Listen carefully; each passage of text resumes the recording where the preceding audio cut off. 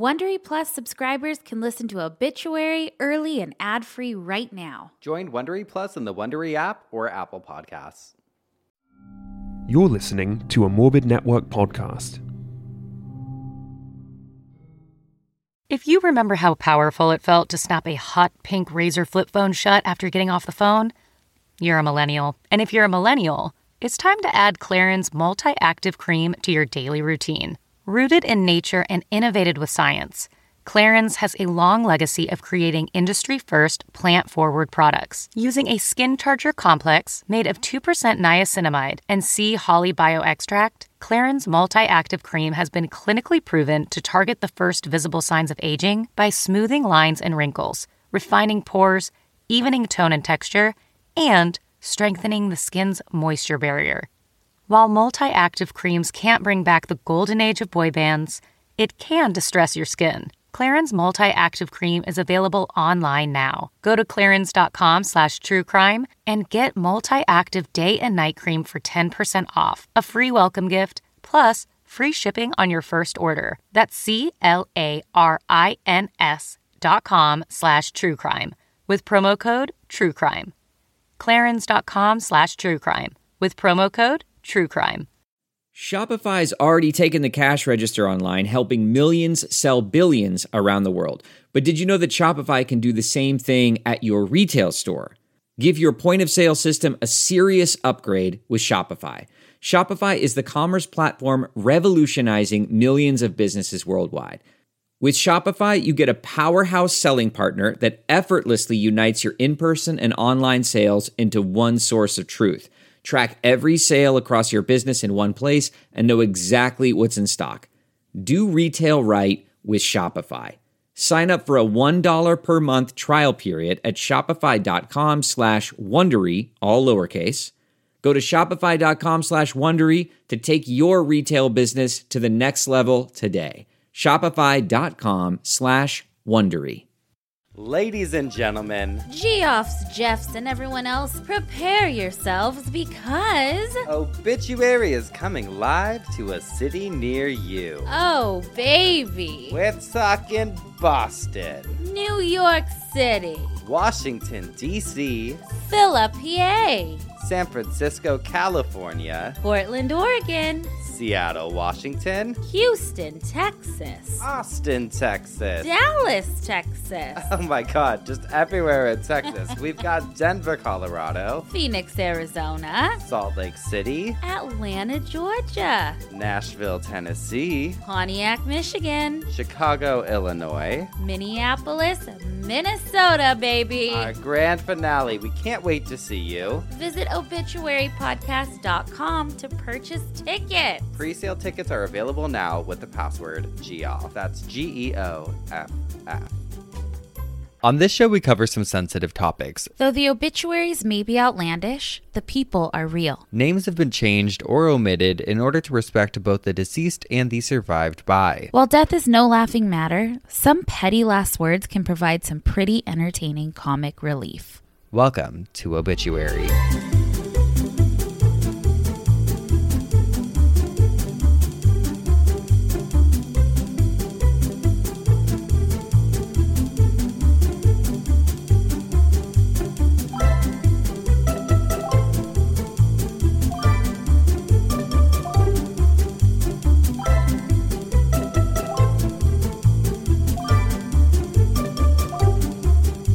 And we're live in 3, 2, 1.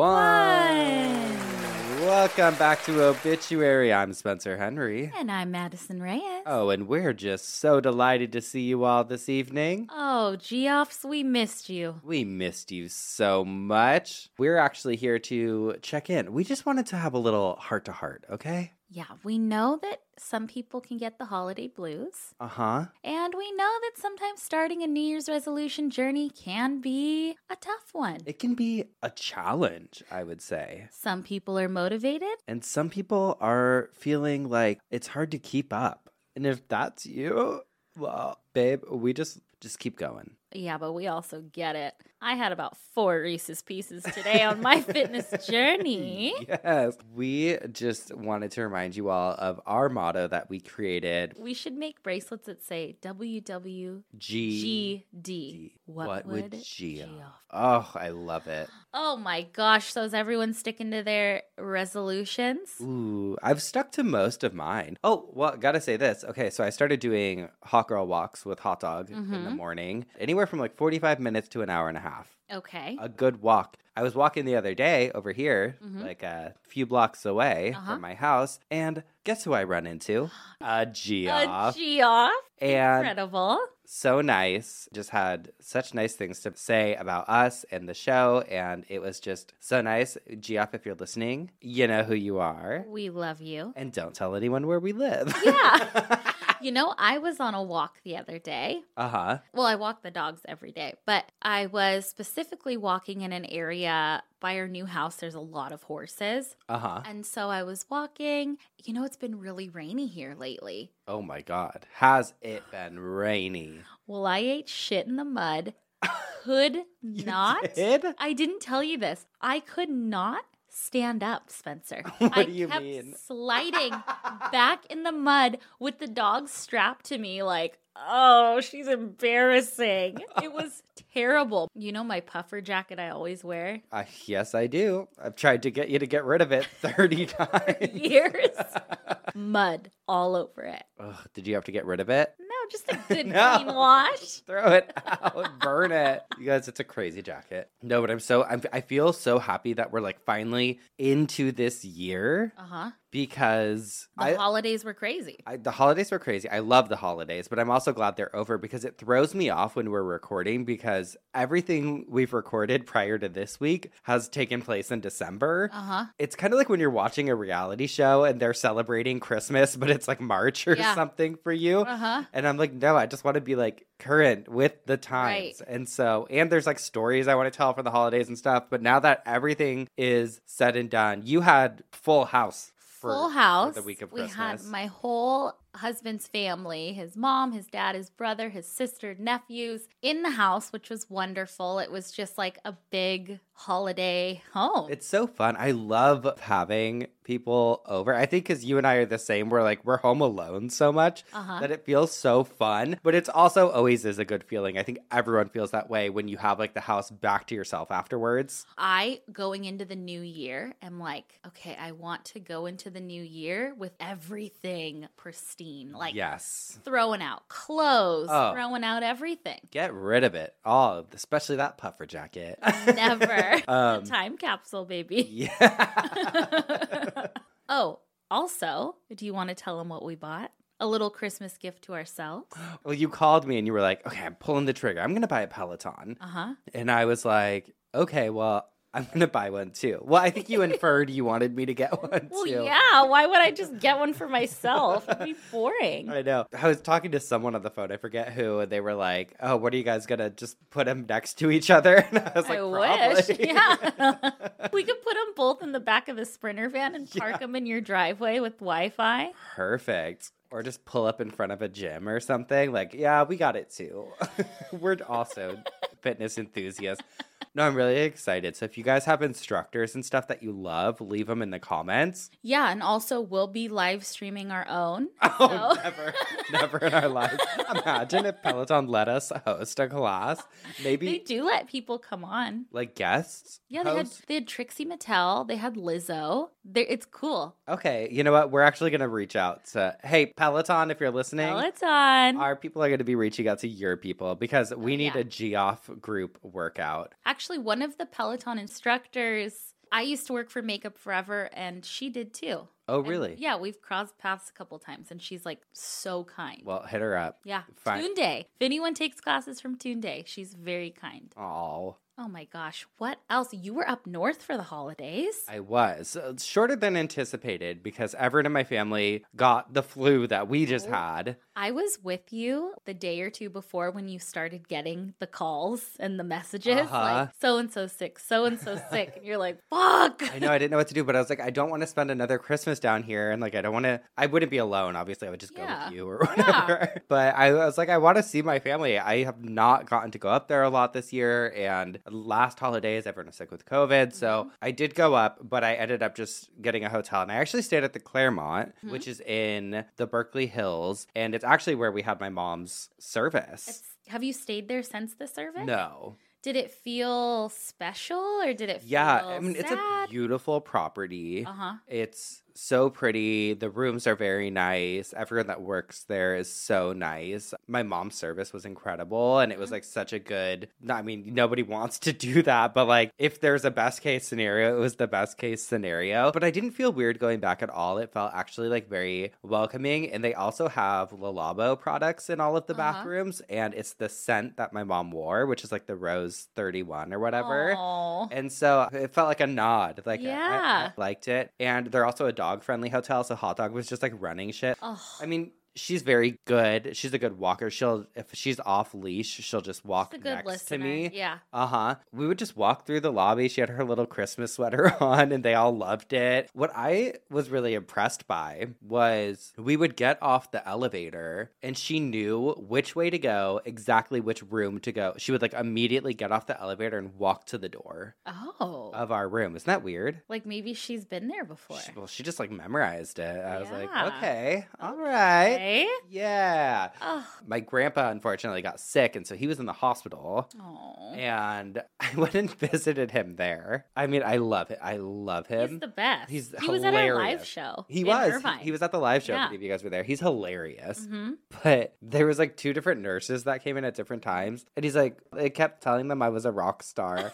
And I was like, thanks, Grandpa. But he was like, just being a grandpa, like proud of and bragging or whatever, but not really getting. I was like, they don't know me. They wouldn't know me. And blah, blah, blah. And they're like, oh, you have a podcast? I'm like, no, I don't know what he's talking about. He's losing it. We got to get us some more fluids with the IV. I told him, he was like, God, I got to get out of here. They got to do some more tests tomorrow. And I said, surprise, Grandpa, you're getting a lobotomy after this. And he loved that. He called his wife and he's like, yeah, Spencer says I got to get a lobotomy in the morning. So after that, I'll give you a call. She's like, all right. I love it. I mean, they're from the era, too, of lobotomies. So. I know. Scary. Watch out, Grandpa. Watch out. We got to spend New Year's together, you and I and our dogs and your husband. And we played games. It was just a really quiet New Year's. Yeah, it was great. We watched Miley and Dolly. Wonderful.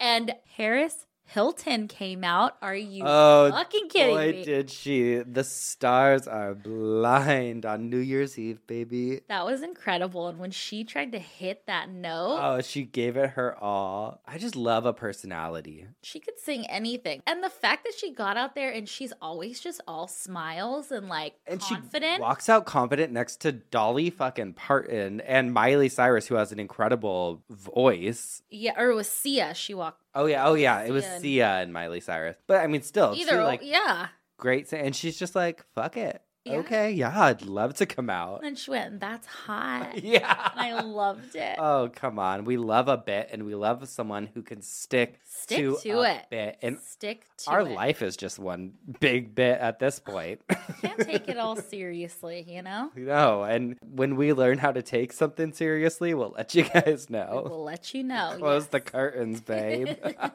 I know it's corny, but I really do love a new year. It feels like a fresh week. It feels like a fresh month. It feels like, I don't know. I like it. I like having or implementing new routines. Like walking has been really good. You and I both restarted filling out our 5-minute journals, which not an ad, but I love this because it's a journal. Every day it has like a little prompt and you write what you're grateful for, what would be good about the day, affirmations. At the end of the day, you fill out what was good about today and what did you learn today. And I like it. You want to get real? Yeah. So I was reading like the beginning of it. I think I told you this, I'm not sure. But I was reading the beginning of it, and there's some prompts that they want you to fill out before you start like the journal every day. And it was like, what are some, I don't know word for word what it said, but something like, what can you work on? Or like, what are some of like your worst qualities? And I was like, I had to get real. And I was like, I am a procrastinator. I can have a week to do something, and I will wait till the last minute, fully knowing. I've always been that way too. Part of it is like how you deal with things, or like how you did things as a child, because I was definitely a stay up till the night before and do something. But that's something doing this, especially, that I've had to work on a lot. Yeah. I'm looking through mine because mine's on my desk here to see. Sometimes you just have to do it. We've talked about this before. Like, if the laundry is done, just do it. Just fold it. If you gotta put gas in your car, just do it. Like, just get it out of the way and do it. Oh, was it, what is your biggest challenge? Yeah. Well, you want to get real deep? Yeah. Mine says I struggle with self-image and consistency. Self-image. I just go through like, I'll start new workout things and then life gets busy and I fall off. I think I just don't have a lot of patience for myself. I'm such an instant gratification person. Yeah, I'm that way too. I'm like, I want it now. Uh-huh. I want it done now. Well, I guess not really, because I'm a procrastinator. Well, wait to do something else. I mean, I don't know. Sometimes you just feel fucking ugly, to be honest. Oh my God, I know. I mean, not all the time. Sometimes not. But no, I think it's mostly maintaining fitness goals, or like you'll look at pictures of like before images from the past 10 years and it's like, when's the after coming, babe? Okay. Okay, wait. That was one thing I did this holiday break, was I took out my old laptop and went through all my old pictures and put them onto a hard drive, and so then I can transfer them or whatever. A different person. Oh my God, a different person. Young. Just young and dumb, but hot. It's like, I wish I could put my brain now in that person. I know. I Me was too. younger. Me too. I didn't know how good I had it. Oh, but it's okay. Now that we got our Pelotons, we'll be back on it. I will say I stuck to a pretty good routine with cycling last year. You did. And I think that's why Peloton will be easy to stick with. And also, my sister added us to her Peloton group chat today. Oh, yeah. And chatting it up with everyone. There's like 20 people in there. Like, everyone's like talking about it. We're like, okay. We're joining. It feels like a cult. Yeah. All right. We're caught up. We got to talk. We got to talk. What, do you have any emails for us? Yes. And I just listened to your little leader and you had kind of talked about it. But what the fuck is up with the Colorado woman who owns the funeral home? Oh my God. Who sold the body parts? Grand Junction, Colorado, right? Are any of you Geoffs there? Hello? Hello? I did. I talked about this story on Cult Leader, which is also very obituary centric, but I like had to immediately tell people. So the Cult Babes got a heads up on the Little Leader or whatever last week or the week before. What the fuck? The woman, did you see her picture? Oh my God, her hair is wet. Hairspray. To the gods. God. We know where she hid the body parts. I know. And her mother, too. Her mother was in on it. Yes. Okay. So that woman, what was her name? Marie? Was it the daughter? Megan. Megan. I knew it started with an M. The mom is Shirley Cock. I know. I think I said Coach on the but it's spelled like Koch, right? Yeah. So Megan, she's 46, which... That's a road hard put away wet 46. Listen, we don't want to shame Madison. Okay. But I think it's the hair just makes it ages her. It's all of it. Megan, if you're listening, we have some advice, okay? No, Megan, fuck you. Oh, yeah, wait, fuck you. Because she operated the Something Mesa funeral home. What was the name of it? The Sunset Mesa. Oh, Sunset Mesa. Funeral home and donor services, which sources human body parts. Well, families would go, right? And they would like come to them and be like, okay, we want to do cremation for our loved one that we lost. And she'd be like, okay, yes. And then she'd like fucking take off an arm or a leg or something, or some of the skin, and sell it. Yeah. And her mom would help dismember the bodies. Are you kidding me? Are you kidding me? Happened in jail. Okay, from this Yahoo News article, This was fucking wild. Hess's defense team. That's her last name, Yeah. Megan's last name. Megan Hess defense team claims their client has been unfairly maligned as a witch, a monster, and a ghoul. Cool. Someone called her a ghoul. A ghoul. When they argue, she is simply a broken human being with a traumatic brain injury she reportedly suffered when she was 18. The defense reportedly tried to argue that the brain injury led to her body parts plot. Okay. You know what? Okay. Oh my God. The mother of one victim, it says in this article that Megan and her mom sold her mother's shoulders, knees, and feet. Our sweet mother, they dismembered her, the victim told the court. We don't even have a name for a crime this heinous. Ugh. Well, you know what? I was thinking about, I'm like, how would you know? Because, like, you would just get the cremated remains. But I'm like, if you remember anything on this show, it's like around 7 pounds, I think, the weight of the ashes or something. Yeah. So, you know what? When you get your loved one's cremains back, you better weigh that shit. How do you... That is such a good question. Like, did they keep a log of all the body parts that they sold, maybe? I'm sure they had some sort of transactional record, or maybe they were doing like maybe it was an operation. Really crazy. I mean, because they probably just assume that it's as many people as they're saying. But yeah, it went on from 2010 to 2018. Wow. So that's, about 8 years. And it's also like blaming an injury from when you were 18. Like, come on. No, but also... Where are these body parts going? Who's buying them and for what? Well, I think it was for research places because okay, research places do really need remains. I mean, back in the 1800s again. No, but we talked about this kind of on the Body Brokers episode. Like, there is a business for it. Yeah. Remember, there was that one woman who kept like babies in her attic and stuff, and all this fucked up stuff in her funeral home. I mean, there's a definite dark side to the funeral industry. Yeah. And that's not to say that there isn't mostly lovely people working in the funeral industry, but Hello, magical passings. Are you kidding me? Please. Can we just remember them? No, but that's a wild story. I also love when things like this happen because I feel like we could have a separate phone for Geoff Alert, because when something like this breaks in the news, phones go haywire. Emails, everything. Oh, yeah. And even people in real life texting and like. We've did you talked see about this? that before, like all the weird stuff that people tell us now because Uh-huh. they know that we could use it on the show. Like or those coffin like chairs. Uh-huh. The coffin chairs, I think we've been tagged in 500 times a day I know. for every day. I know. And I love it though. I know. I love it. And I still want them, but I just don't have room. I have too know. many chairs. I know. Well, let's talk about their prison sentences. Megan got 20 years. Uh-huh. And her mom, who's 69, got 15 years, which is crazy. She won't get out till she's almost 85 years old. Bye, girl. I hope no one sells your body parts. Oh, and that's on that. I wish we had gavels, but it doesn't look like we've received any so far. We haven't. There are some crimes that I feel like the perpetrator should be punished the way they did the crime. You want her shoulders taken? Yeah. A shoulder for a shoulder. Yep. Well, yeah, I don't. No, I don't know. What is that called? Murphy's Law? Or Everything something's has a law? reaction or something. Oh, please. Oh, What are we please. philosophers? Excuse me. Well, it's also, I'm like, what's the mom's excuse? Did she have a traumatic brain injury too? Not to discount that could have an effect, but That's true. So, yeah, what about mom? yeah. What about Miss Cock? Mm-hmm. Assholes. Mm-hmm. Do you have some? Oh, Some more? Baby, I got some drama happening in these ones. What?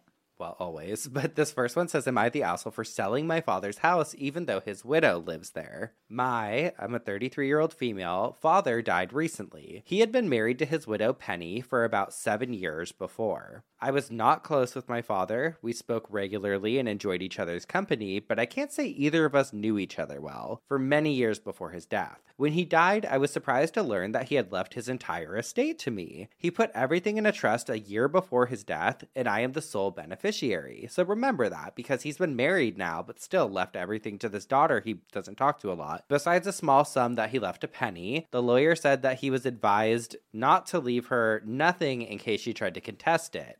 Everything, including his house, is now mine. My father's lawyers and mine have advised that the will is structured such that it would be near impossible and very expensive for Penny to challenge. I don't want my father's money, I don't need it, and given our relationship, I don't feel right using it. However, he wanted me to have it. So I intend to transfer everything over to my daughter, make her the beneficiary of the trust, and she will have that in addition to her own trust fund once she is of age, which I think is smart. Like, I don't want the money, but you want me to have it, I'll pass it on. However, I do not want to keep my father's house. I do not live in the same country as my father, and I do not want to deal with the admin of his possessions. I want the legal business done and to just close the book on a very painful chapter and grieve quietly. The trouble is, Penny lives in the house. Penny does not work and was financially dependent on my father. So while the lawyers say she could fight to stay living in the house, she likely couldn't afford legal counsel. Also, because of her lack of income, she would never be able to maintain the house, which is quite large. So I would then have to keep up the house and grounds while she lived there, which I'm not willing to do, both because of the cost and because of the continued involvement with my father's life, which I just don't want. I have notified her via the lawyers of the intention to sell the house, which has led to vicious and vitriolic messages from her kids calling me evil and heartless. I understand this is inconvenient for them, but I'm not responsible for what my father decided to do, nor am I responsible for the people or the mess he left behind. I'm not doing this to get one over on Penny. I'm just trying to be done with a traumatic part of my life. Am I the asshole? No, I don't think you're the asshole. I do feel bad for Penny to like uproot her whole life, but Sure. she's not paying rent or anything. Or paying the mortgage Or paying the mortgage. And like she said, it's in a different country. She would have to be responsible for keeping up with the grounds and Yeah. whatnot. And she doesn't seem like she's coming at it to get at Penny. No, she just wants to close the chapter. Yeah. I think for the kids to call her evil and heartless, it's Yeah. like this woman just lost her father. Yeah. She's grieving. It's not like she's like, oh, you have 30 days. I mean, I don't know what the exact situation was, but what I would recommend, if this person was my friend and they were asking me, I'd be like, if you're comfortable with it, maybe be like, hey, I'm going to give you 6 months to get it together, and you can use the money that my father left you anyways to figure out where you're going to go next. Or how about your kids that are fucking sitting here calling me evil and heartless? Take you in. Why don't they take you in? Yeah. I don't like when people are living somewhere and paying rent and then the owner's like, we're going to sell, and like just uproots their whole life. But Penny wasn't paying a penny, baby. I know. Penny was penny pinching. I mean, who's that? It's not her fault. I mean, maybe he didn't want her to work, or maybe she left her job to be with him. I mean, who knows? Although he could have changed the will a little bit to give her a little more. We don't know how much he gave her either. He could have given her $100,000 or a couple $100,000 for her to figure it out. Yeah. But it's not this person's responsibility. It's not the Yeah. writer's responsibility. Yeah. She's not responsible. No, absolutely. And if she had a bad, weird relationship with her father and she wants to grieve privately, just let her. You know what I would say to Penny? Huh. Penny, you can buy the house from me. Yes. Do you have Right? the money? Penny?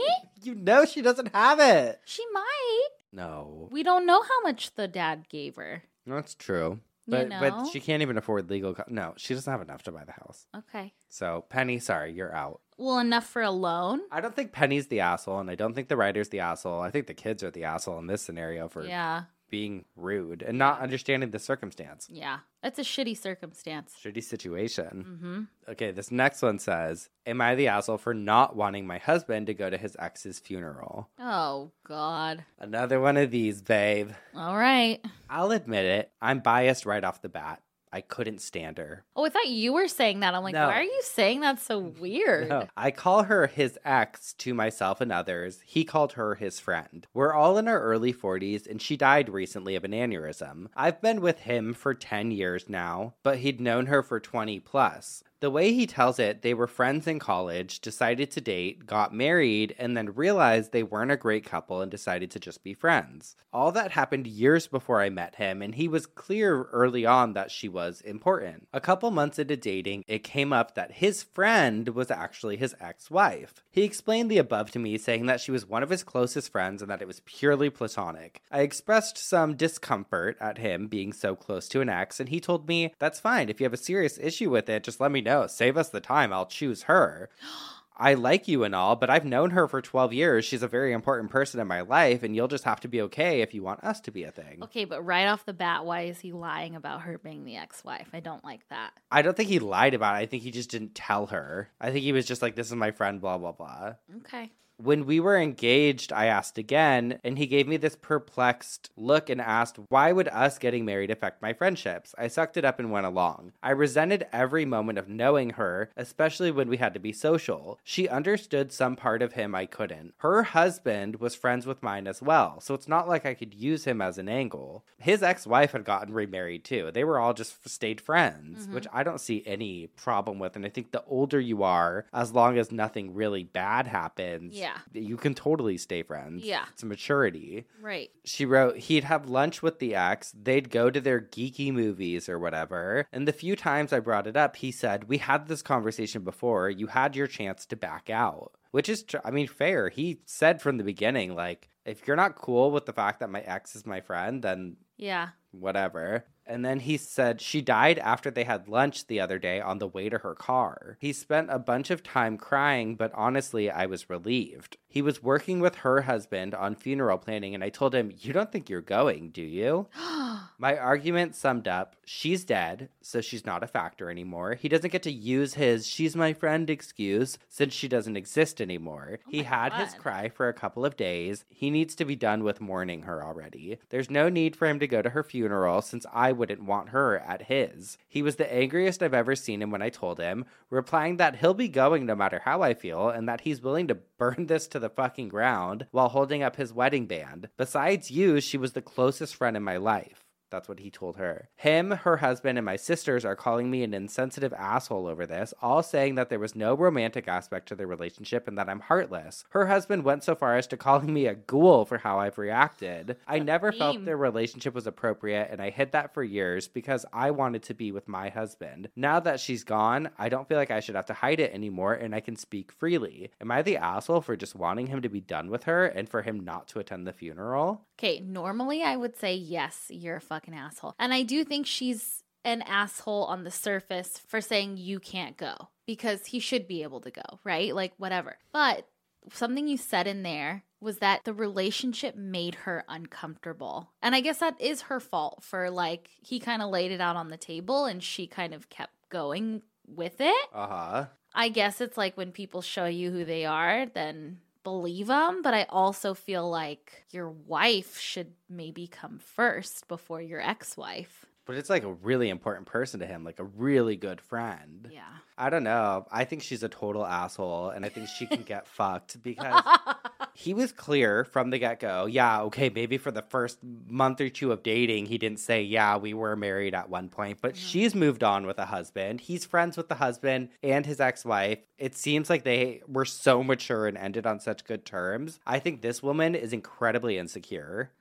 I think her saying things like they'd go watch their geeky movies or whatever together shows me that she's kind of cold, and she probably made fun of his interest or whatever, was like, oh, nerdy, blah, blah, blah. Yeah, she did say that she understood him in a way that she could never. I think she's an asshole. I'm sorry. And saying like, oh, he had his cry when he was at lunch with her the day she died. He had his cry. He needs to get over it. And he's not going to the funeral. That is the most that insecure. Is crazy. Yeah, that part is. But there's a part of me that understands her feeling uncomfortable about a relationship and him kind of saying like, but that's her choice. Fuck it. Everyone voted she was the asshole. Okay. I just think it's a maturity thing. I think if you're like, I've said this with every one of the ones that are similar to this, like if you're insecure about someone going to an ex's funeral, you've got some real big fucking issues to work on. That like, part. It gets me fired up, but like I get what you're saying and I understand like being empathetic towards the fact that she felt like there was this person from his past that was always closer, but you didn't have to bear that.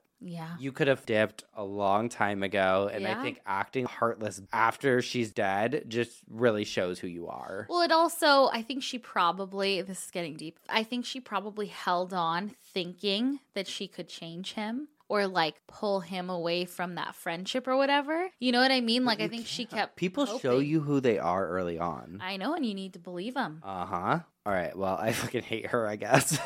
Jesus Christ. I'm up first this week. You got a little side bitch for us? I sure do. This last weekend, my husband and I watched a documentary on HBO about Miss Cleo. I watched it too. You did? I did.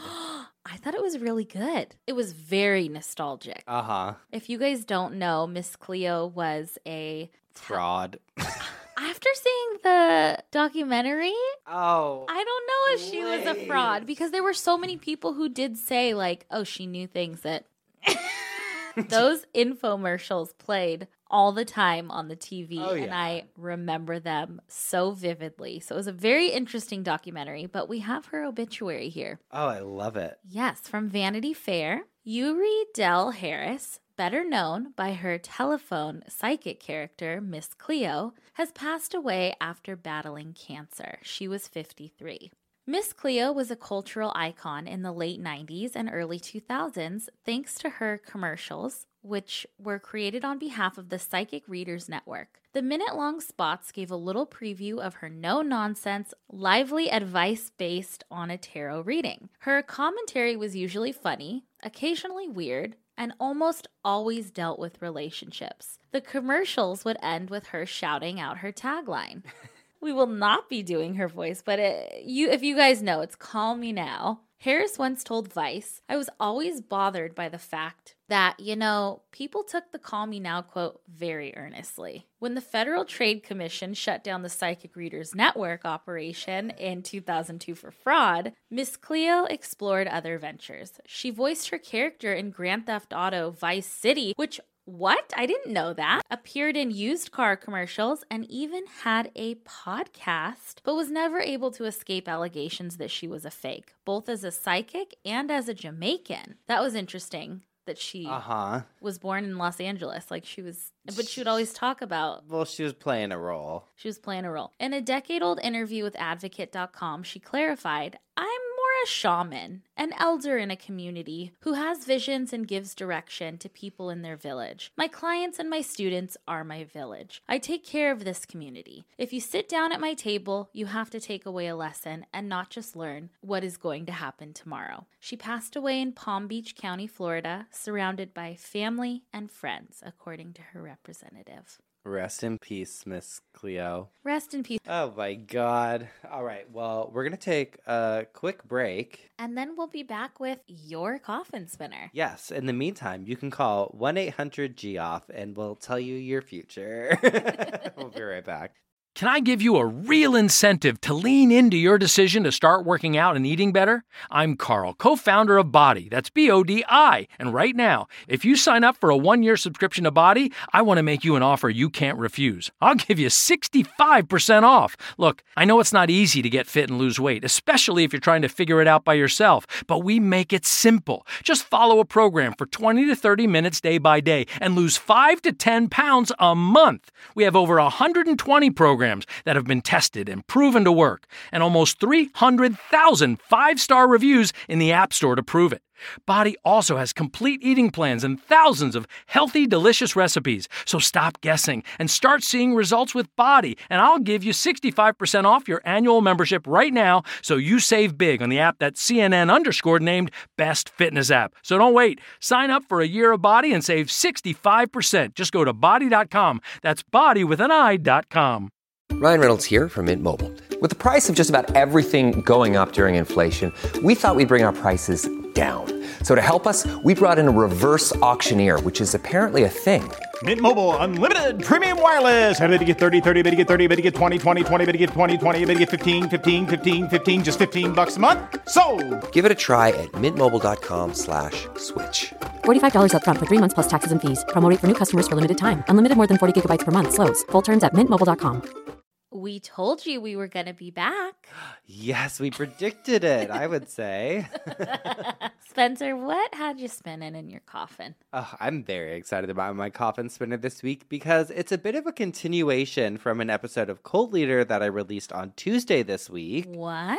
If you missed it, I covered several stories of lottery winners who found themselves as victims of the lottery curse. Okay, I haven't listened to that yet. Uh-huh. Is it true, the curse? Yes. It is? I think so. You want to Okay. talk about something to believe in? Okay. It's the lottery curse. Does not end well for people. Money's the root of all evil. It really is. And also, I talk about it on that episode. On Tuesday, I talk about several different cases of like really tragic outcomes of lottery winnings. And every single one of them is pretty much like, I wish I would have never won. Or their families are like, they Wow. wish they never won the lottery. Wow.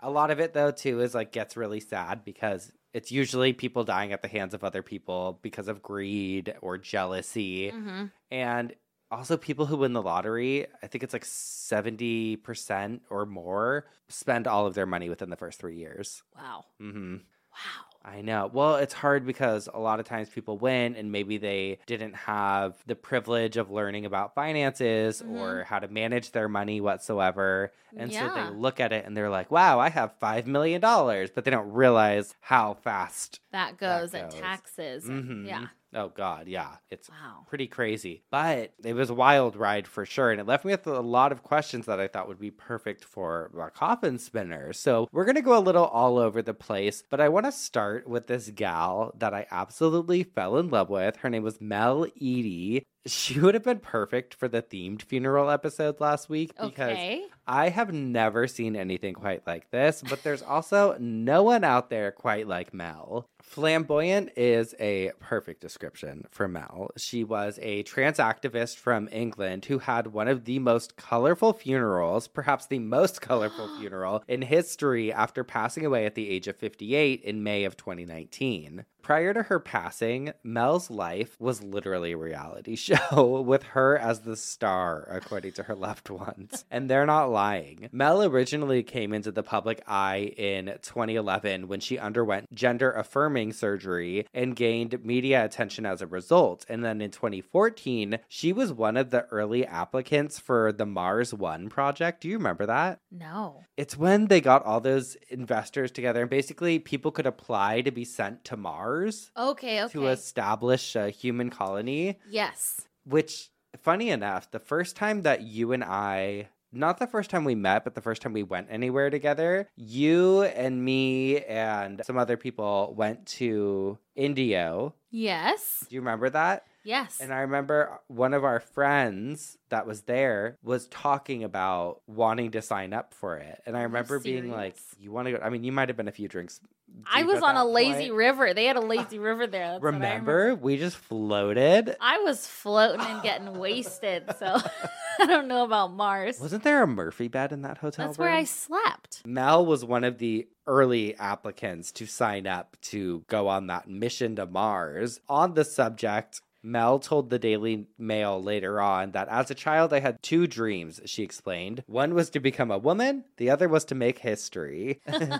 Mars One is a mission about sending human beings to Mars. It's about colonizing Mars, so you take a trip one way and you start a new life. Wow. But that ended up not. It didn't happen. No. The trip or Both. Okay. Popular broadcasting companies like BBC and Vice have chronicled bits of her life, and she appeared on several television programs, which I love. She was on a reality show called Tattoo Fixers, where is that on MTV? this was in the UK. Oh, okay. And Okay. she appeared because she had to have a tattoo removed. When she had signed up for the Mars mission, she got the Mars One symbol tattooed on her. Oh no. So she went on that show after her application for the mission was denied. Uh-huh. And was like, okay, get this off of me. But there was like a little hashtag on it too. I'll show you. She was like, yeah, I got to remove this. There's a quote from her somewhere saying like, okay, Mars isn't happening. I need this removed so I can move on here on planet Earth, which I'm like, love it. Queen of moving on. Yes. Leave it in the past. Her story's actually kind of sad though. Her parents and several of her biological children disowned her and changed their last names after Mel transitioned. What? I'm like, that's terrible. Hate. I think it's part of what pushed her towards her like fierce advocacy though, which unfortunately is the case for a lot of people. Mel chronicled her journey and posted content geared towards body positivity in the trans space on YouTube, creating several viral moments by doing things like dancing around with mayonnaise bottles or other objects attached to her breast, earning her the nickname Mayo Mel. I love it. She started to develop an online following after the virality of her videos, but along with new fans came an onslaught of trolls. Undeterred by the online transphobia, Mel continued on, partaking in any project she could get on to get her name out there, from auditioning for Britain's Got Talent to applying 3 separate times to be on the show Big Brother. Wow. She appeared several times on the Jeremy Kyle show, which I think is like the British Jerry Springer. And the first time it was because there was a woman accusing her of trying to steal her husband. And the second time it was one of those like DNA test episodes where her daughter discovered that she was not biologically Mel's. And just a real wildlife Mel. Okay. lived. There's something special about people that just like want to just be a part of everything. Well, they just live their life out loud. It's just like a personality. Uh-huh. Okay, so now on to the lottery. I think it was in 2017, Mel was at a gas station, a petrol station. Okay. And she bought a scratch-off ticket and ended up winning £4 million. Oh my God. God love her. Prior to the win, she had been paying the bills as a taxi driver for like 15 years. Wow. She was once again garnering media attention, this time for hitting the jackpot, and she fucking loved it. Yeah. Okay. No, she was living for it. She did any interview she could. Like, yeah. And I won the lottery. I'm rich.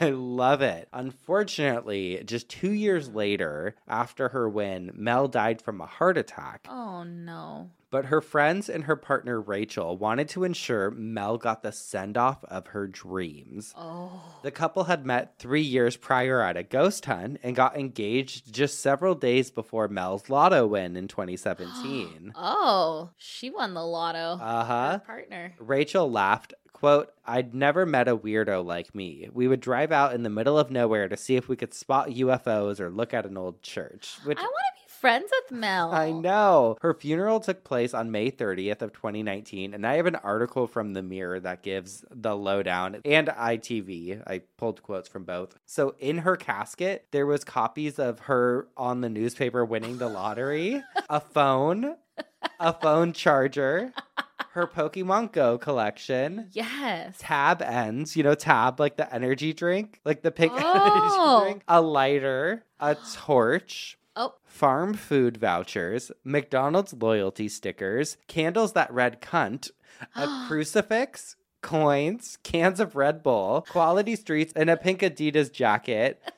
Her heartbroken fiance said that the lotto winner was the star of her own reality show when she spoke at her funeral. Mel's coffin arrived at the service in a rainbow-colored carriage pulled by white horses, and there were giant replicas of her winning scratch card and a $4 million check that stood in the crematorium. I fucking love her. Mourners dressed in vibrant clothes as she was given one hell of a send-off. Celebrant Alistair Devine sported a multicolored suit. I think they were interviewed. They have a mustache that's rainbow colored for the funeral and was like, Mel loved it like this. Oh. They said Mel was a terrible millionairess who still loved a bargain despite her wealth. Speaking of her bizarre YouTube videos where Mel sang songs and hung objects from her chest, including mayonnaise, he said, "Yes, you may know her for getting her boobs out." Rachel wore a black sweatshirt at the service with Mel Got Mayo printed on the back and a picture of 2 bottles hanging on the front.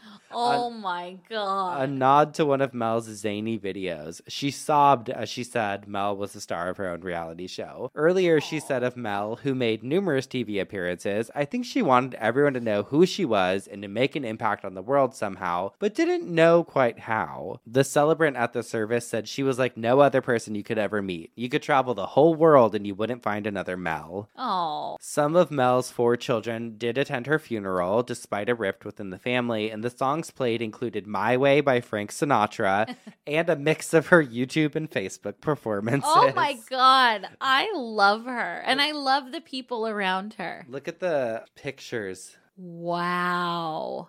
Aren't they incredible?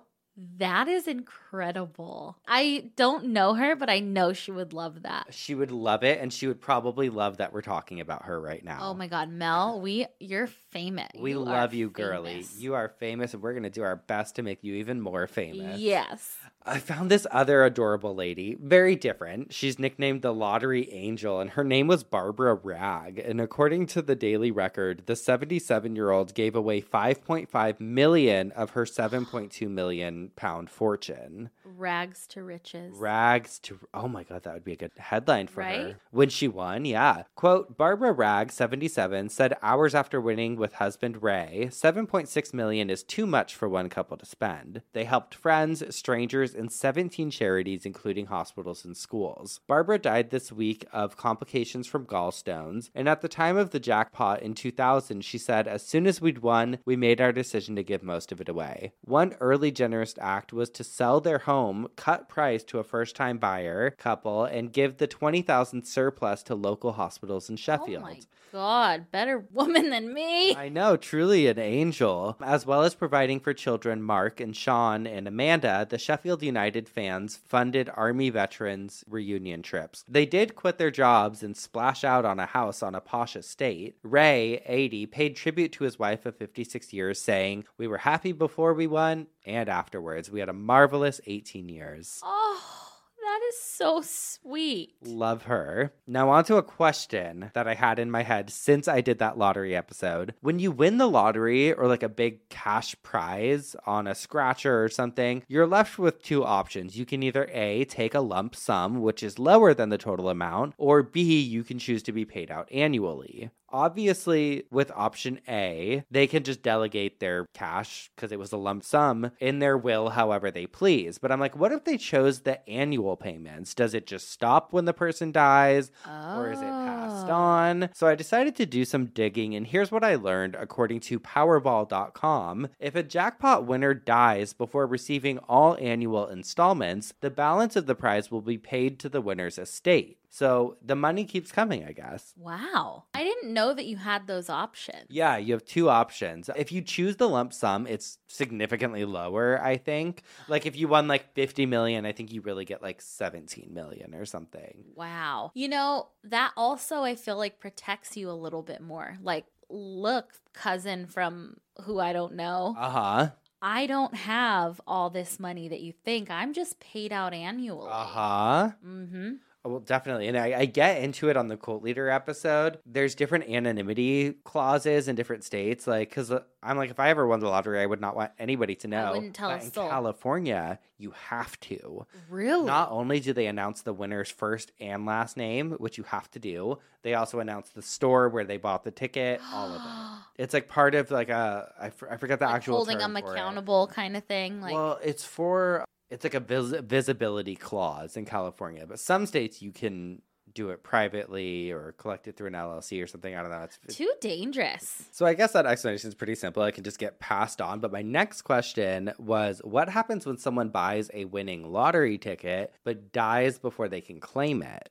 Oh. And this has happened. This is a pretty specific question and probably a rare occurrence. However, someone else posed the same question on the online forum Quora, writing, if someone wins the lottery jackpot but dies before he or she has a chance to put in the claim, can a relative claim it? If there's an acrimonious dispute between members of the family, who decides the outcome? Mm-hmm. Which is tricky. Like, imagine if the dad died, he had a winning lottery ticket but hadn't claimed it yet, but all three children or something knew, and like one of them wanted it. Like, who has the rights? A user wrote, I don't know which lottery you're referring to, but unless it's different from the ones I'm familiar with, the answer is clearly yes. If I purchase a lottery ticket, it's just a piece of paper with numbers on it and a space where you can fill in your name and other required information. Typically, you would bring that ticket home and leave it on your desk until after the draw and then check the numbers. The only time I fill in my name is when I win something. And if it's one of the small prizes I can claim at the merchant, I don't usually even have to do that. So if I were to die before claiming the prize and my wife or one of my kids found the ticket, they could simply fill it out using their information. Of course, if I were to fill in the information and then die before I made it to the lottery offices, it should become part of my estate and be distributed according to the terms terms of my will. As for acrimonious disputes, I'm assuming that you're referring to disputes after the death of the winner. That's going to be decided by the terms of my will, and if someone wants to challenge that, it's up to the courts. So it'd probably just turn into a legal battle, I guess. I don't think there's a definitive answer for it. I did have one story on there about this guy who won but died before any of the winnings Were like paid came out. in. Yeah. And I'm like, that would fucking suck. I know. Or maybe it was a blessing. Yeah, maybe you didn't succumb to the lottery curse. So the more you know. The more you know, so interesting. Yeah. I do think that people think, on one hand, okay, what if it's me? What if I win? But I think most of the time you're like, I know I'm not going to win this. I think people have hope, and I think especially like, I mean, it's an addiction, I think, like anything. Oh, 1,000%. And mentally, I think people will do things like they'll think, okay, if I win this, I'm going to donate to this and I'm going to give this to my nieces and nephews so they can get through college. And then I'm going to do this and that. And it's like, okay, because I have that mentality and I'm not being selfish with it in my head, maybe I will win. And then, I don't know. I think it's just a mind fuck. Yeah. I mean, people win for sure. But listen, if any of you G-offs ever win the lottery, the first thing you do is go to a fucking financial advisor. And also, if you're going to take the lump sum, please invest it into retirements and trusts and do not just lock it up. And don't go buy in a big old fucking house that you can't afford to keep up. Yeah. That's the thing people don't realize either. It's like you go buy a $3 million house. It's like, okay, do you realize that it's going to cost $50,000 a month to keep that house going? Or like, do you realize that the taxes on the house, you're still going to have to pay them every year? Or the HOA fees, you're still going to have to pay them every year? Like, nothing is free and nothing is ever really paid for when it comes to houses, I feel like. I know. That's that. Be careful if you're out there playing the lottery. But also, if you win, you can send us money and presents to P.O. Box 18149. Exactly. Someone get us a goddamn gavel. I know. No, but I just thought it was it was like something different. And when I found Mel's story, I was like, oh my God, I need to just work a coffin spinner around her. Oh God, I loved her. The star of the show. I loved her. Well, I can't wait to hear what had you spinning in your coffin this week. So we're going to take one more quick break. And when we come back, we'll hear what had you spinning in your coffin, my friends. Alrighty. We'll be right back. As a Killer Psyche listener, you're probably always trying to learn more about forensic science and criminology. I know I am. That's why I'm thrilled to partner with the University of Florida Forensic Science online graduate program. Their completely online program is designed for working professionals. Over 1,500 students have earned their master's degree since the program began in 2000. Specialize in forensic science, forensic toxicology, DNA and serology, or in forensic drug chemistry to gain the skills, expertise, and credentials to move ahead in your forensic career. Ready to shape your future in forensic science? Join the world's largest forensic science program and alumni network at forensicscience.ufl.edu/killerpsyche. With everyone fighting for attention, how can your business stand out and connect with customers? Easy. Get Constant Contact.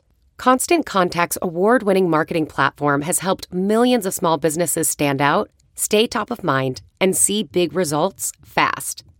Constant Contact makes it easy to promote your business with powerful tools like email and SMS marketing, social media posting, and even events management. Don't know much about marketing? No sweat. Constant Contact's writing assistance tools and automation features help you say the right thing at the right time, every time. Tackle any challenge with Constant Contact's expert live customer support. Plus, everything's backed by their 30-day money-back guarantee. So get going and start growing your business today with a free trial at ConstantContact.com. Just go to ConstantContact.com right now. Constant Contact, helping the small stand tall. ConstantContact.com. And we're back. What had you spinning in your coffin this week, girly? Was it winning the lottery? No, but I think some lottery winners would maybe like to join this program. Tell me about your program. Okay, give me the elevator pitch. What are you selling? Girly, I don't know what I'm selling, but I do know that I am in my government girly era. Ooh. Okay. I mean, last week we talked about prisons. We sure did. This week, I wanted to dive into the world of witness protection. Oh my God. Oh my Yes. God. It's something that I've always thought about and think it's just such a weird thing to think about. You don't know how many people you come in contact with that maybe are in the witness protection program. Oh, my parents got a neighbor. Really? Oh, he keeps to himself. Okay. He always pristine lawn, pristine everything. Very simple house. Mm-hmm. Nice, but simple. Mm-hmm. Very well manicured. Uh-huh. Sunglasses, hat. Never talks to anyone. Like a disguise. Things are always closed. All the blinds and everything are very closed. Oh, maybe. He's an enigma. I'll say that. Okay. Well, we'll get into it and maybe we figure out if he is or not. So I wanted to look into this, but I also, of course, wanted to put an obituary spin on things. So I really was more curious about the death side of witness protection. I was kind of disappointed a little bit, but what happens when someone dies in witness protection? What happens with your old identity when you are sent away? And what happens if it's unsuccessful? And everything in between. So let's get into it. Doing topics like this really makes me feel, and we've talked about this, Spencer, it makes me feel like obituary is what you should listen to before and sometimes after, like a true crime story or like a mob story or anything like that, because we kind of cover the topics like that you don't dive into. It's a sandwich, really. I'm just plugging the show on the show. Okay, so first off, a little history of witness protection. And again, kind of like last week's episode, things are case by case, things are state by state. There's different types of witness protection. We'll go over it. But the Witness Protection Program, also known as WITSEC, or Witness Security Program, was founded in 1971 by a man named Gerald Schur, and he was a trial lawyer most of his career. And I found an article talking about him on the Reading Eagle from 2007, and it kind of talked about how he created this program, and it was a direct response to the Organized Crime Act of 1970, where the act concluded that the government would indeed protect a witness. And he goes into detail in this article, just a couple little snippets. It says, from the moment he began guarding some of the most controversial mobsters and gangsters in U.S. history, his life would be changed forever. Once his teenage daughter picked up a phone to the question,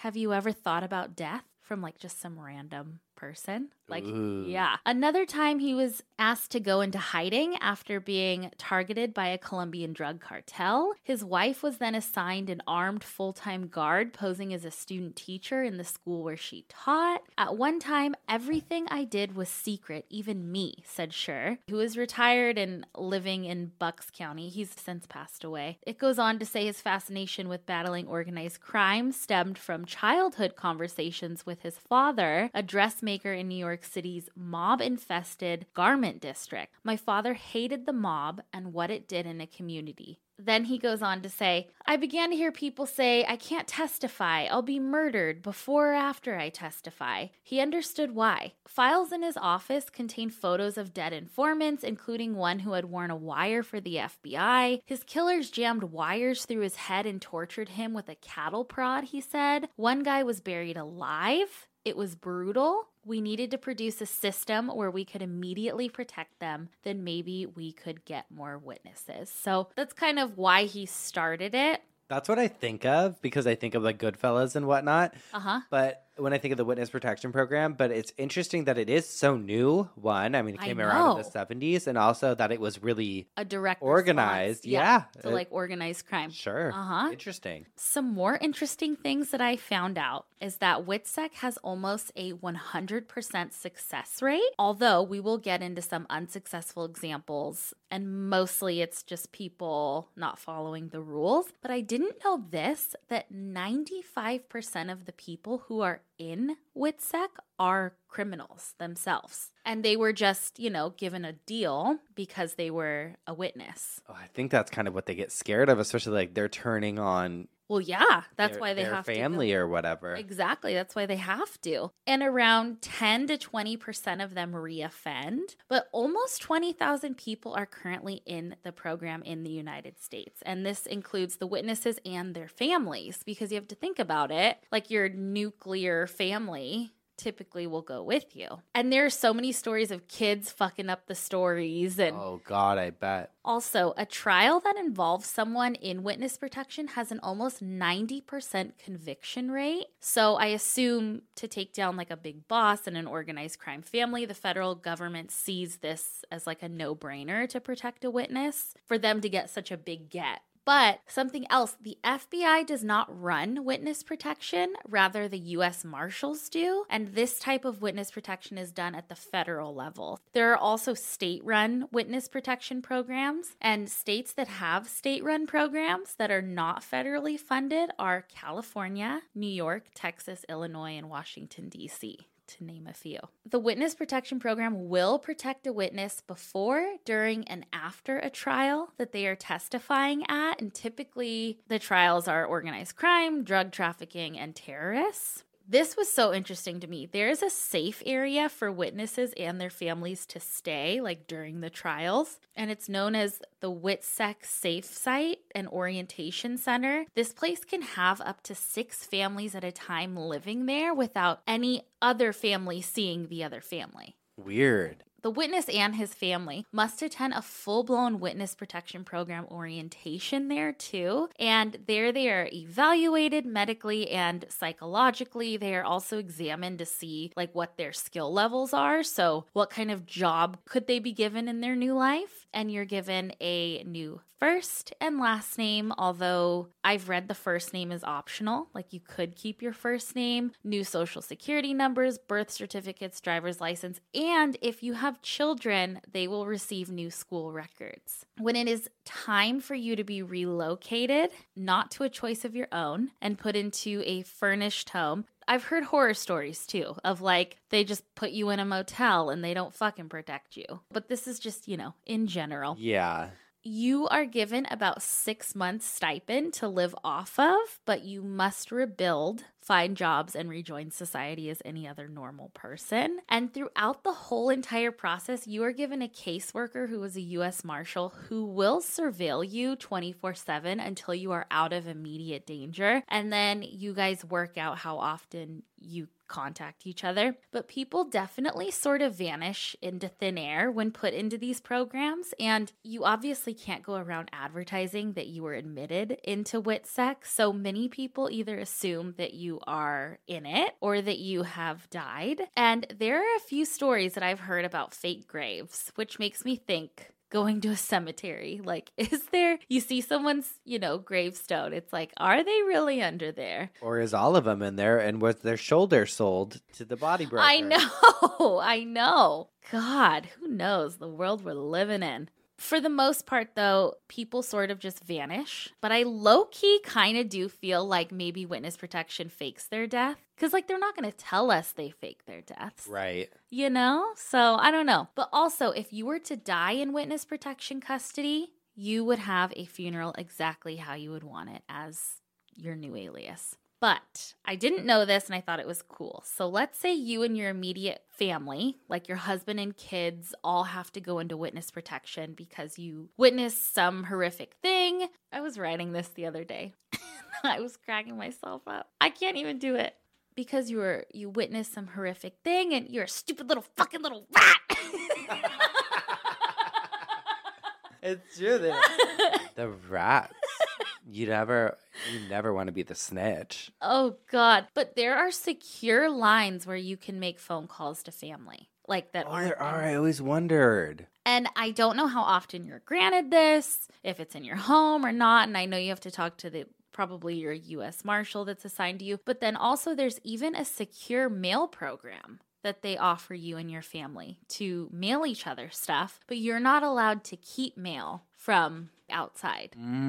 Like you can see it and whatever, and then the U.S. Marshal takes it. Huh. Imagine like your niece or nephew send you a picture of them. I'd be like, I want to keep it. Well, I think that's always the hardest part to me, is thinking of like never being able to contact my family and let them know that I'm okay. I know. I'm sure everything's monitored too. I'm sure the lines are monitored. Like you can't say, I'm somewhere where it snows and it starts with a V. That would be you. Yeah.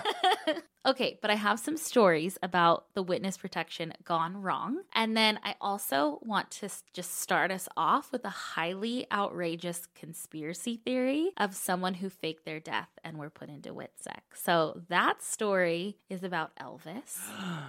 Apparently, the king was put into witness protection because I've heard a couple different things. I've heard stuff about the mob. Then I've also heard that he just wanted a way out of his life and all the bullshit. And he was great friends with Nixon. And so he got like put into the witness protection program. So apparently he was relocated to Arkansas and changed his name to Bob Joyce. Bob Joyce is a pastor and he is also a musician. And he sounds just like him. It's not Elvis. It is. Hold on. Not him. He even has a scar on his hand that Elvis had, and he has a crooked pinky like Elvis did because of a broken pinky. He looks nothing like Elvis. Oh, come on. Elvis didn't even look like Elvis. Elvis did look like Elvis, just the hair's different because Elvis was naturally a blonde, but... Okay, but just listen.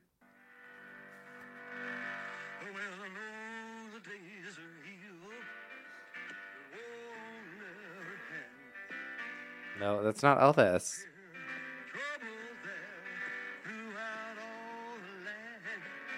That would be Elvis maybe at 87. No, Elvis is dead. He left the building on. All right. Okay, we'll move on then. We'll move on to Daniel LaPolla. He was put into the witness protection in the 70s, and he did not follow the rules in witness protection. He was new. He was pretty new. From what I could find, I know that he was surveilled by the U.S. Marshals, but I don't think that he was like sent away to another state yet, because I think he was still on an ongoing case testifying against the mob. It had something to do with like the theft of army rifles. There wasn't a ton about him, to be honest. Okay. But in 1972, he got wind of an important funeral happening in his hometown. He shouldn't have attended it, but he did. Why? He just wanted to. He was okay at the funeral. However, he decided to push his luck and go check on his old house that I believe just stood vacant for the time being. He went and opened his front door, and as soon as he did, the house exploded because it was booby-trapped by the mob. What? And Daniel's body was thrown with the blast, and he died of injuries to his upper torso. Oh, shit. Isn't that crazy? Yes. I'm like, I wonder if it was already, it probably was already booby-trapped. Because I'm like, maybe they saw him at the funeral and ran over and were like, booby-trap him. Or they knew he would come back for that funeral. Mm-hmm. Maybe it was not even a real funeral. Maybe it was Elvis. No, he's in Arkansas. I'm gonna put a bomb in this house. Gonna blow this man up. How's that? Oh, I loved it. Thank you. All right, then we have John Patrick Tully. John was part of the Campisi crime family, and he was convicted of murder, 4 counts to be exact. Moida, and he was also a drug trafficker and robber, and he was not a good guy. But he served a lighter sentence because he said he would cooperate and help send other members of his crime family to jail. Jail? He's got a son of a jail? Oh my God. And then what, Madison? And then he went into WITSEC. Oh my God. Okay, he was moved to Texas and lived under the name Jack Johnson. And he became an indie and he song sang about pancakes. No, instead he worked as a hot dog vendor. When I was reading about him, everyone made this point in their articles about, I guess in his former days, he robbed a bank to buy a hot dog stand before, and now he's working at one. Oh, he's lived his dream. He did. But by the time he was Jack Johnson, his run-ins with the law didn't change, and he was arrested numerous times for drunk driving and public intoxication. But he said that he started being harassed by the police in Texas. He decided to run for mayor in 1991. According to Nitorama.com. Not Nitorama. It says, quote, Tully fought back by publicly revealing his true identity. He wrapped himself literally in the American flag and standing on the steps of City Hall with his 7-page rap sheet in one hand and a beer in the other, announced his entry into the 1991 race for mayor. His reasons for running. As a reformed criminal, he was a better candidate than typical politicians who get into office and then start crooking. He's like, I was corrupt before. Yeah. And then number 2, if the police are going to hit me, then they'll have to hit me in the limelight. Tully actually won 496 votes, but he lost the race. And I don't believe that he was killed by the mob. Just went back to selling hot dogs. Yeah. Now, how could we talk about the witness protection program without talking about Henry Hill? Henry Hill, if you don't know who Henry Hill is, watch Goodfellas. Spencer, I know it's your favorite. It's one of mine. Favorite movie. The best. Ray Liotta plays him, and it's wonderful. And at the end of the movie, you see him in the witness protection. The real Henry Hill was part of the Lucchese crime family. He played a huge role in the Lufthansa heist at the Kennedy Airport in the 70s. They stole $5.8 million in cash, and then he was ultimately arrested on narcotics charges. And he agreed to cooperate with law enforcement and became an informant. And he testified against a ton of people. I never knew how many people he testified against, but his testification, what is it? Hi. Madison Reyes Law. Oh, his testimony led to 500. His testifications led to 50 convictions. Damn. I know. That's like some shit that would happen on Goodfellas. Or not Goodfellas, Goodfellas. But also, remember I started watching The Sopranos? Oh, absolutely. Uh-huh. He, his wife Karen, and 2 children, Gina and Greg, then, of course, had to enter the witness protection program. However, he did not follow the rules as expected. Henry changed his name to Martin Lewis, and allegedly they were moved around quite a bit in Washington, Montana, Kentucky, Ohio, and Nebraska. But in 1982, Henry met a woman named Sherry, and Henry was still technically married to Karen, but not to the new Karen. And he went ahead and married Sherry. Sherry. But still married to Karen. Oh my God. Now Karen found out, and Sherry and Karen confronted him. Then Sherry was like, you know what, actually, change of heart. I'm not leaving him. Like, I'm still going to be married to him. Then in 1987, he was convicted of cocaine trafficking in Seattle. He was kicked out of the witness protection program. Karen didn't file for divorce until 1990, and it wasn't finalized until 2002. And then in 2005, his ass got arrested again in Nebraska at an airport because he left a suitcase with drugs in it. Then in 2009, he was arrested again for disorderly conduct and resisting arrest. He only lasted 7 years in witness protection and then died in 2012 of heart disease complications. But something I started looking into, I was like, why the fuck wasn't he killed? Like, not that I would want that, but like, why didn't the mob come after him? Especially if his testification. They're probably like, someone's going to catch us. I don't think they cared about that from the theories that I hear. I think that they... I'm telling you, that you hear those. Luciano back there is telling me everything. Oh, she went to Buca di Beppo once, and now she has an attitude. Luciano at Buca di Beppo, he's telling me everything, I'm telling you. The mob wanted him to live in fear. They were like, this is worse than killing him. He's going to have to sit and live. In every interview that he does, he talks about knowing that he will be murdered, but he just hasn't been yet. And then there's another theory that He was now famous. And then also, apparently, the mob didn't blame Harry for testifying. They blamed this other guy named like Paul or something because Paul was like a dick and made him do shit. So who knows? Who knows? But that's the witness protection program, girlies. I fucking love it because I have a lifelong obsession with spies and all that kind of stuff. Mr. S. Uh-huh. I don't know if we've told that, but Detective S. Oh, Detective S. Spencer That's what my family used to call me. Yeah. Maybe I'll share some more details about my private investigator life and another level. There was a movie, a made-for-TV movie. I just Googled it while you were talking. It came out in 2006. It's called Family in Hiding. And I watched it probably within the past year, maybe year and a half. Okay. Stars Brenda Strong Okay. from Desperate Housewives as the mother. Okay. And her and her 2 kids go into the witness protection program. And it's such a suspenseful, like, Lifetime movie because the whole time you're just like, don't give away any details. Or, like, the kid's like, why can't I try out for the basketball team, Ma? And she's like, because they can't know who you are. Yeah, you were the star player back in Jersey. Yeah. They're going to know. Oh. I think you're actually just stereotyping. They're not all from Jersey. Okay. We'd like to apologize to the Italian community. No, my God. We love it. Love your food. Love what you're doing. Love your movies. We did just rewatch season 1 of Jersey. Okay. We're cool. No, we don't mean any harm. If one of us went to the witness protection program, we'd have to go together. Oh, can you imagine? Fuck. What would you change your name to? My name? Uh-huh.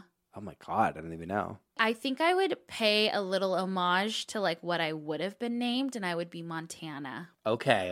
Maybe I'd be like Montana. More? That's my maiden name, so no. Montana Giovanina? No. Montana. Germanata. Montana Soprano. No. Montana. Man, there's so many names. Yeah, so many things to think of. We'll let you think on that. Montel. Probably Montana. I don't know what would Myers? You do? Montana Myers. Morchetti? Montana Vaughn. So you're like, your witness protection is you're a burlesque personality. Yeah. Hey, honey. It's that's a really discreet how you're going to fit in a new town. Oh, yeah. The name, it's Montana Von Van Giuliani. I think the witness protection is I have to act like a different era. So they really don't know. I would just have like a transatlantic accent. Really turn on. Hi, honey. My God, I don't know. My name's Montana Von Krumpendorf. Of the Krumpendorf family fortune. Yeah.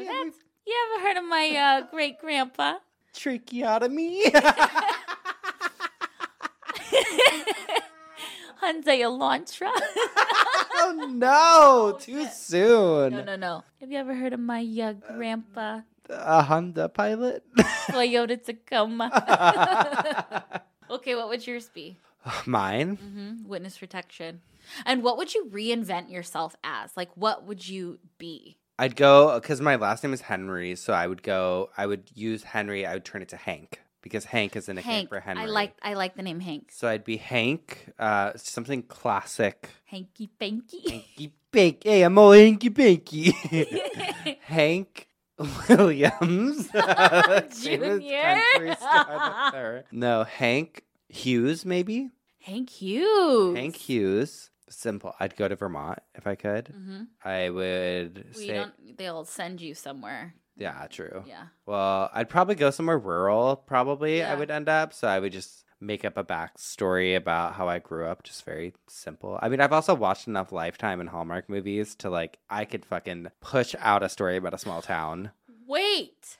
I have something that I've been wanting to share on the show. Cry? Are you emotional?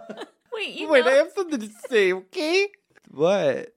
We're waiting. We have nowhere to go. I need you to join me in it. Witness protection program. Yeah. If we joined the witness protection program together, they would have to rename that sucker to the Litness Protection Program, baby. Did you see how this person forced a bot to watch over 1,000 hours of Hallmark Christmas movies? Oh my God, yes. Did you read it? No. Okay. Sorry to everyone who sent it to me. I didn't read it. I'm going to send you both of these so that I'm going to be the single mother and you're going to be the businessman and we can act it out. Okay. The Christmas on Christmas. Small town snow globe refillery. We see a single mother refilling snow globes with Christmas juice. She is widow. Her husband died in every war.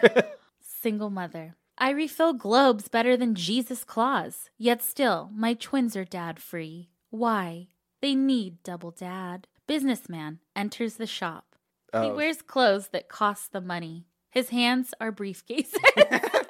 And he's Hallmark hot. Single mother. Hi, do your snow globes lack wet? Hurry, Christ mess attacks soon. Businessman has flashback to when he was business boy. A Christmas tree explodes his family on purpose. He now hates trees and Christmas and explosions. He exits the flashback. Businessman. Shut your sound. I'm from huge city. I bought your land and I'm turning it into an oil resort.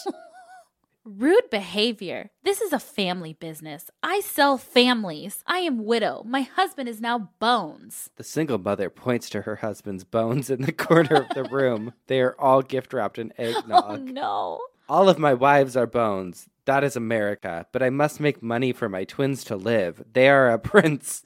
I too own twins. Please don't have bought my land. Christmas is today. Laugh. I bought Christmas. Now it is never. Unless we go on dates. I cannot date because of a snow curse. I pray Santa helps me. Santa cannot help. She did not know, but Santa was her husband. Santa is Bones. Bones help nobody. And scene. Academy Award. Oh my God, the single mother and the businessman. Oh, I love it. I love it. God, well, I wonder if people in the witness protection program get an obituary.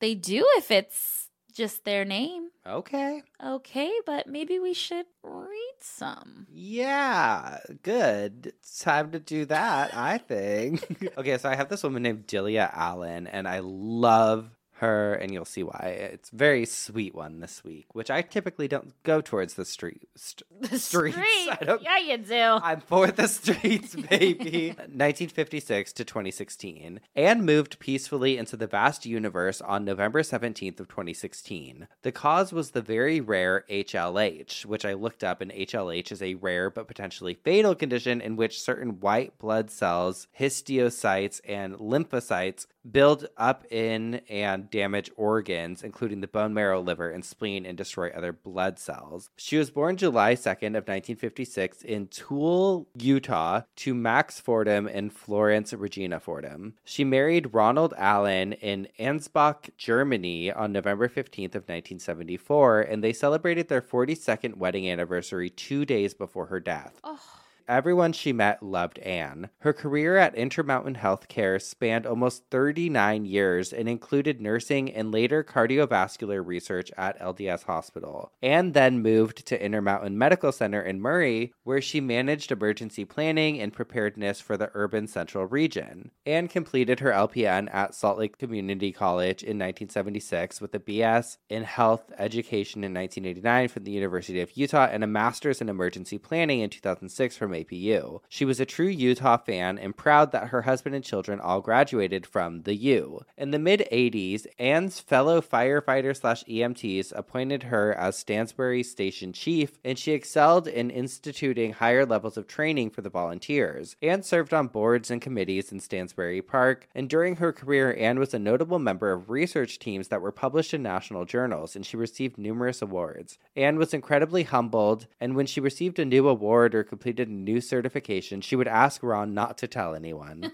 Oh, I love that. After her last promotion at IHC, she was so embarrassed at all of the degrees and certifications listed behind her name on her new business cards that she threw them in her desk drawer and often told people she was out of cards if asked. Anne left us some final comments as follows. So it's kind of a self-written from here out, and it says, "What a wonderful life. It's now time to see another part of the universe. My parents taught me to give 110%, to make people laugh, and to analyze my life for improvements. Growing up, my parents gave me daily hugs, kisses, and were amazing examples. I was lucky to marry well and have 42 very happy years with Ron. We have 6 amazing children, 3 biological and their spouses. My granddaughters and grandson could make me laugh so hard tears would stream down my face. I often felt that I had won the lottery of life. I experienced no greater joy than to hang out with my family and friends. I loved working for Intermountain Healthcare for almost 39 years before HLH changed my path and I retired. As I campaigned door to door during my husband's elections, I could tell the health of a community by the laughter of children. I believe that if we do everything we can to nurture our children, more troubles in the world would be resolved. I have requested that my body be donated to the U of U body donor program. Maybe some days the mystery of HLH will be unleashed by science and others to avoid the pain of this rare disease. She lists her husband, grandchildren, all the people surviving her, and says, "Thank you all for being my family and friends. I love you forever and always. Thanks to the many nurses, doctors, and specialists at IHC, Utah Cancer Center, and Community Nursing Services who gave me almost 3 years of extra time. After my diagnosis, we all knew that every day was a gift. A celebration of life for family and friends will be held at XYZ. In lieu of flowers, please donate to Utah MDA or your favorite other charity." I just thought it was like, Oh. there's something so special about self-written obituaries. And I know I've seen quite a few of you guys write things like, "Oh, I really plan on writing my own obituary now." Yes. If you have that opportunity and you're, not lucky enough to be in that position, but like you don't die instantly or I know. something. I know. I mean, may God take me fast, please. I do not want to struggle and have that time to even think about it, but I think There is something about, and I think we should do it now. I mean, not knowing when we're going to pass, but like, maybe it's a yearly updated thing. well, just to sit and reflect upon your life, like it gives me the chills. Like if you really just sat and like reflected of like all the things that were great and all the things that were great about yourself that like you could write about. It's like a form of therapy, I think. Something very cathartic about it. Yeah. Like when Shannon Bedore had to... No, Shannon Bedore, when she was going through her tumultuous separation, divorce, marriage after David cheated. They went to some seminar with this woman who was helping them. It was like marriage therapy, and they had to shed a tombstone, and Shannon had to lay there like she was dead, and David had to read her an obituary, basically. They did that on True Life, too, on an episode. Was it the OCD one? It was. It was the one we watched. She goes to the Hollywood Forever, I think, cemetery. Yes. And they pretend her mom died because that was her biggest fear. Oh, beautiful. Love it. All right. I have an obituary from Rochelle. She sent it to us. She also sent us a very detailed email about USPS and cremated remains that we'll save for another episode. But okay. She said, "P.S. I am also attaching a picture of an obituary for you. I was telling my grandma about the podcast, and much to my surprise, she pulled out a whole stack of obituaries that she had saved." Our kind of girl. Our kind of gal. They were all either people she knew or ones that she found funny. She didn't know this person, but got a chuckle out of her obituary and told me that she wanted hers to be funny too. Oh, we're going to save your email for another episode because it's a really good story, but I wanted to at least share this obituary. So this is for Sarah Sally Shantz. Sarah Sally Shantz, nurse anesthetist, amateur archaeologist, world traveler. First and foremost, she is a diehard Eagles fan and can pass to the ever after now that they won the Super Bowl. This is from 2018. While working as an anesthetist at Thomas Jefferson University Hospital, Sally also joined underwater diving archaeological expeditions in Central America. Wow. Jeez. What a life. After she retired from TJU, she expanded her travels to include every continent except Antarctica. She will lie and tell you that she is older than she is, so you will tell her how great she looks. I like that. Her sarcastic wit and infectious laugh will be missed. She can line up every room that she walks into. She is an avid shopper, and she almost single-handedly kept Macy's in business for years. She stalks the paper boy if her paper isn't delivered by 6 a.m. so she can do her crossword puzzles rehearsals for the day. Her daughters, Tess and Joanna, their parents, Bob and Charlie, respectively, her granddaughter, Virginia, and her spirit animal, Cleo, will be lost without her light. But honestly, she just couldn't stand another minute of Trump.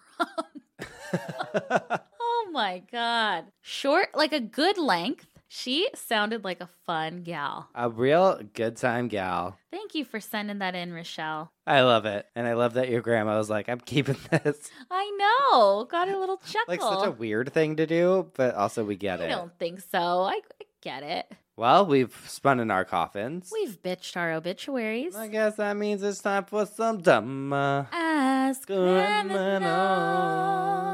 Okay, that's my girl. Oh, she looks like me.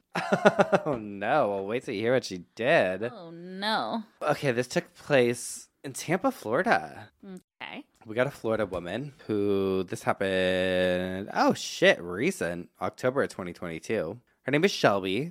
She's 24. I'm not going to say her last name. We'll give her that. She's young. We make mistakes. The Lee County Sheriff's Office said deputies established a checkpoint at Hickory Boulevard and Kings Q to assist with hurricane relief efforts. However, around 12:30 a.m. on Sunday, our gal Shelby sped through the checkpoint and did not stop, which the sheriff's office said put the deputies' lives in danger. She continued speeding down Hickory Boulevard before making a U-turn and driving back through the checkpoint at a high speed. So she said, like, I'm doubling the fuck down. But wait, according to authorities, this is what got me. While the deputy called for backup, he saw Shelby. She stops after speeding through it a second time, takes a selfie. Yes. Before driving off again when the deputy exited his vehicle. So she was like, all right, you got me. And then he's getting out of the car and she's like, geez. Oh. And then takes off People again. do that. Reckless, girl. Miss girl, you're in trouble there. Girl. I kind of love that she stopped and took a selfie. I know. was like, She's 24. She's still young. She can turn her life around. 24, you got years more. You'll learn your lesson. I mean, they got her. Well, I mean, they did get her. She doesn't sound like a boy. She clearly got a mug shot taken. She was charged with 2 counts of fleeing and eluding, driving under the influence, and curfew violation. Oh, curfew violation. I saw that, but they were doing a checkpoint and stuff for hurricane relief. So I'm like, maybe if there was like a natural disaster happening, people probably have a curfew. Remember when we had a curfew with COVID? Yes. It was like be inside by 6. We loved it because we love to be told what to do. I'm like, I can't go outside. I'm so sorry. Sorry, I woke up 3 hours ago. Man, that sucks. Okay, who you got? Oh my gosh. This was sent to us 100 times from a Fox News article I just pulled. Law enforcement officials in Florida arrested 2 alleged burglars after they called 911 to ask for help moving their belongings from a home that wasn't theirs. Excuse me? Are you kidding me? The Polk County Sheriff's Office says that 23-year-old Martin and 22-year-old Ashia Liz were in the process of burglarizing a home on December 29th of this year. Oh, right after Christmas, you fucking assholes. When one of them called 911 and asked for help with moving some of their belongings. Deputies said that the couple was in the residence because they were looking for a place to sleep for the night. Okay, this is where I get a little confused because post Miranda... So he's read his Miranda rights. Yes. He then admits that he committed burglary at a Dollar General because he needed to get items to sell to make for money. And then he stated that he knew that he was in the wrong, but he needed money. And he stated that he knew that the residence wasn't his and he didn't have permission to go in, but they wanted to get out of the cold. I mean, how cold is it in Florida? 1, not very, probably. Oh, that's true. That's true. And 2, I just feel like a lot of drugs were involved. I do too. But yeah, they called because they're like, we need some help moving this stuff Was out it of like here. that lady who remember it's called 911 to have someone come open a beer for her? Yeah, I do love that. Fucking savage. Oh my Listen, gosh. We all make mistakes. We do. But you know what? What? I got to tell you, we gave you New Year's resolutions. Uh-huh. We gave you in depth talking about our faults that we're trying to fix. Oh, yeah. We talked about all the regular stuff, and then we gave you a performance. We did a table read. Wow. And you guys gave something to us. Yep, I see that fucking package. Madison has been wanting to open it all night. She asked me 3 times if she could open it, and I said, no, you have to wait till we're recording. She's like a kid, I swear to God. Anytime she gets a package. Oh my God, I love it. While you're opening that, because it looks like it's going to be a process, I'm going to open some letters. Look at these cuties. Oh, Christmas cards? Charlie, Percy, and Franklin. Let me see. Look at the babies. No! Oh my God, I love Fucking them. cute. Charlie, Percy, and Frank, the cutest names. Cutest Oh. piece. I think this is an, oh my God. I love them. This is another Christmas card. Oh, this is cute. Dear Spencer and Madison, longtime fan Adriana here. Happy holidays, sending mountains of love. Thanks for all the informative hours, laughs, tender obituaries this year. The obituaries that rock my world are the ones that are wholesome, full of wisdom, heartfelt, and humbling. They inspire fresh, grounded perspective on life.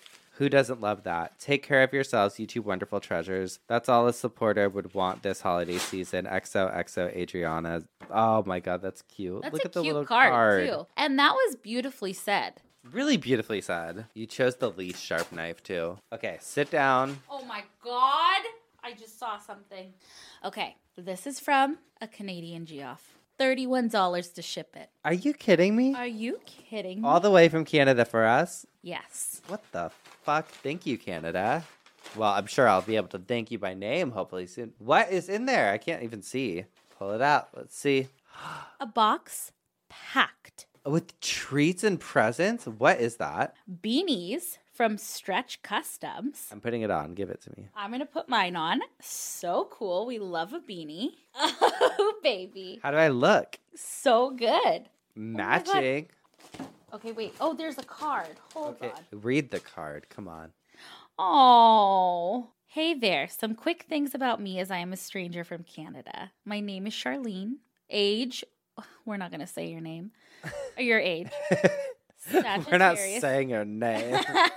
I love Cult Leader and Obituary. I'm a serious Geoff. I'm a farrier or farrier, trim and horseshoe horses. Do you know? You were just talking about this the other day. When I walk by I take the dogs by the horses every day. And sometimes they're out there cleaning their horseshoes. You were literally said to me like I said this like a week yesterday. Ago. And you I were also, like, I love it's so satisfying to watch them do it. I love it. Oh my God. And I also work with the Honey building sexy and beautiful trucks. Our business is called Stretch Customs. We're on Facebook, the World Wide Web, Instagram, cheap plug, ha ha ha. Enjoy your treats. Keep on keeping on. You rock and I love you all. You are both amazeballs. Spencer, Madison, Hot Dog, Doris, Desi. Sincerely, Charlene. Oh! What I want to see, is that a picture of the and family? A picture of the family. Oh, look at the dog and the kids. We see. Like just a wholesome family. And she's so a Geoff. Cute. Oh, what does the back say? It has, it says Char, Kevin, and then I don't want to say their kids' names because, but I will say the dog's name is Chloe, who's 11. So sweet, baby. Oh my gosh. If you're in Canada and you need horseshoes or you need a big, sexy, beautiful truck, hit them up. Go to Stretch Customs because it's cool. I'm going to wear this beanie, okay? We got some stickers. We got some pens. Oh my God. Okay, wait. We got pens. We got Ruffles ketchup flavor. Open that bitch up. Do you know that I am a ketchup? He's a ketchup freak. I want to try one. Open it. I've never had this before. Is this like only in Canada? Yeah. Oh. Okay, ASMR. Sorry for crunching in your guys' ears. ASMR. I like it. Mmm. Mmm. I like it. Feels like you just dipped it. I like it. I love it. Chex Mix. Those look special. What are these? We are the worst kind of people. I mean, you're from Canada, so we trust you. But we will just open food people send us and eat it. Is this like wasabi? Okay, sorry about the chewing. This is all very good. Cookies. No. Let me see. And like bark and stuff. What a cutie. Ooh, this looks good. She's like, we make THC products. We're all fucked up. I'm gonna die. maple syrup. Real Canadian maple syrup. Do you know I got so into syrup after Vermont, so I cannot wait to try. Oh my God. You can open that. Wow, finally. Oh my God, container for maple syrup so we can share it. Oh. You are so cute and thought of everything. Well, it's a frame in it. It says, raise another glass, boys, and have another glass. Be thankful for today, knowing it'll never last. And let's have the world again. When our eulogies are read, may we get to heaven, for the devil knows we're dead. Irish proverb and a turnpike troubadour's song. P.S. Also give the funeral a listen. Oh my God, love it. Soaps. Oh, beautiful. Is that eucalyptus or peppermint? Smells good, yeah. God, how many things did you give us? Oh my God. Shirts. Oh my God, I'm wearing it. I'm going to wear it. I like think it. It's sick. It's cool. Because it's cool. It's because it's cool. Okay, you are too kind. What is all this? Oh, doggy treats. Doggy treats, cheesy dog treats. And they wrote the ingredients to let us know that they're safe. Are oh my God. An angel. Hot Dog and Desi and Doris are going to lose it. Whole wheat flour, crushed flax seeds, cheddar cheese, milk, egg, bacon. Oh my God, I want to eat these. Oh my God. Jesus. Charlene and family, you guys are absolutely wonderful. Thank you so much. My favorite is the ketchup chips. I think so, but I also think the dog treats are. You guys are too good to us.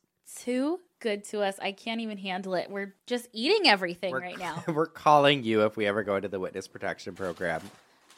All right, well, before Madison crunches in your ear one more time, I'm going to say our goodbyes. We love you guys so much. You never have to send us shit, but if you want to, it's P.O. Box 18149, Long Beach, California, 90807. You can follow us on TikTok at Obituary Podcast. I hope you guys like some of the new videos that are up there. And then Instagram at Obituary Pod. And Twitter at Obituary Pod. And you can write to us, obitpod@gmail.com. And that's it for this week. We'll be back next week with some more Coffin Spinners. Obituaries. And, criminals. Goodbye.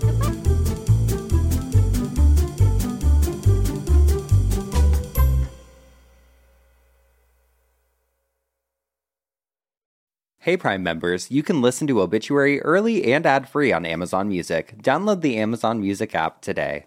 Or you can listen early and ad-free with Wondery Plus in Apple Podcasts. Before you go, tell us about yourself by completing a short survey at Wondery.com/survey.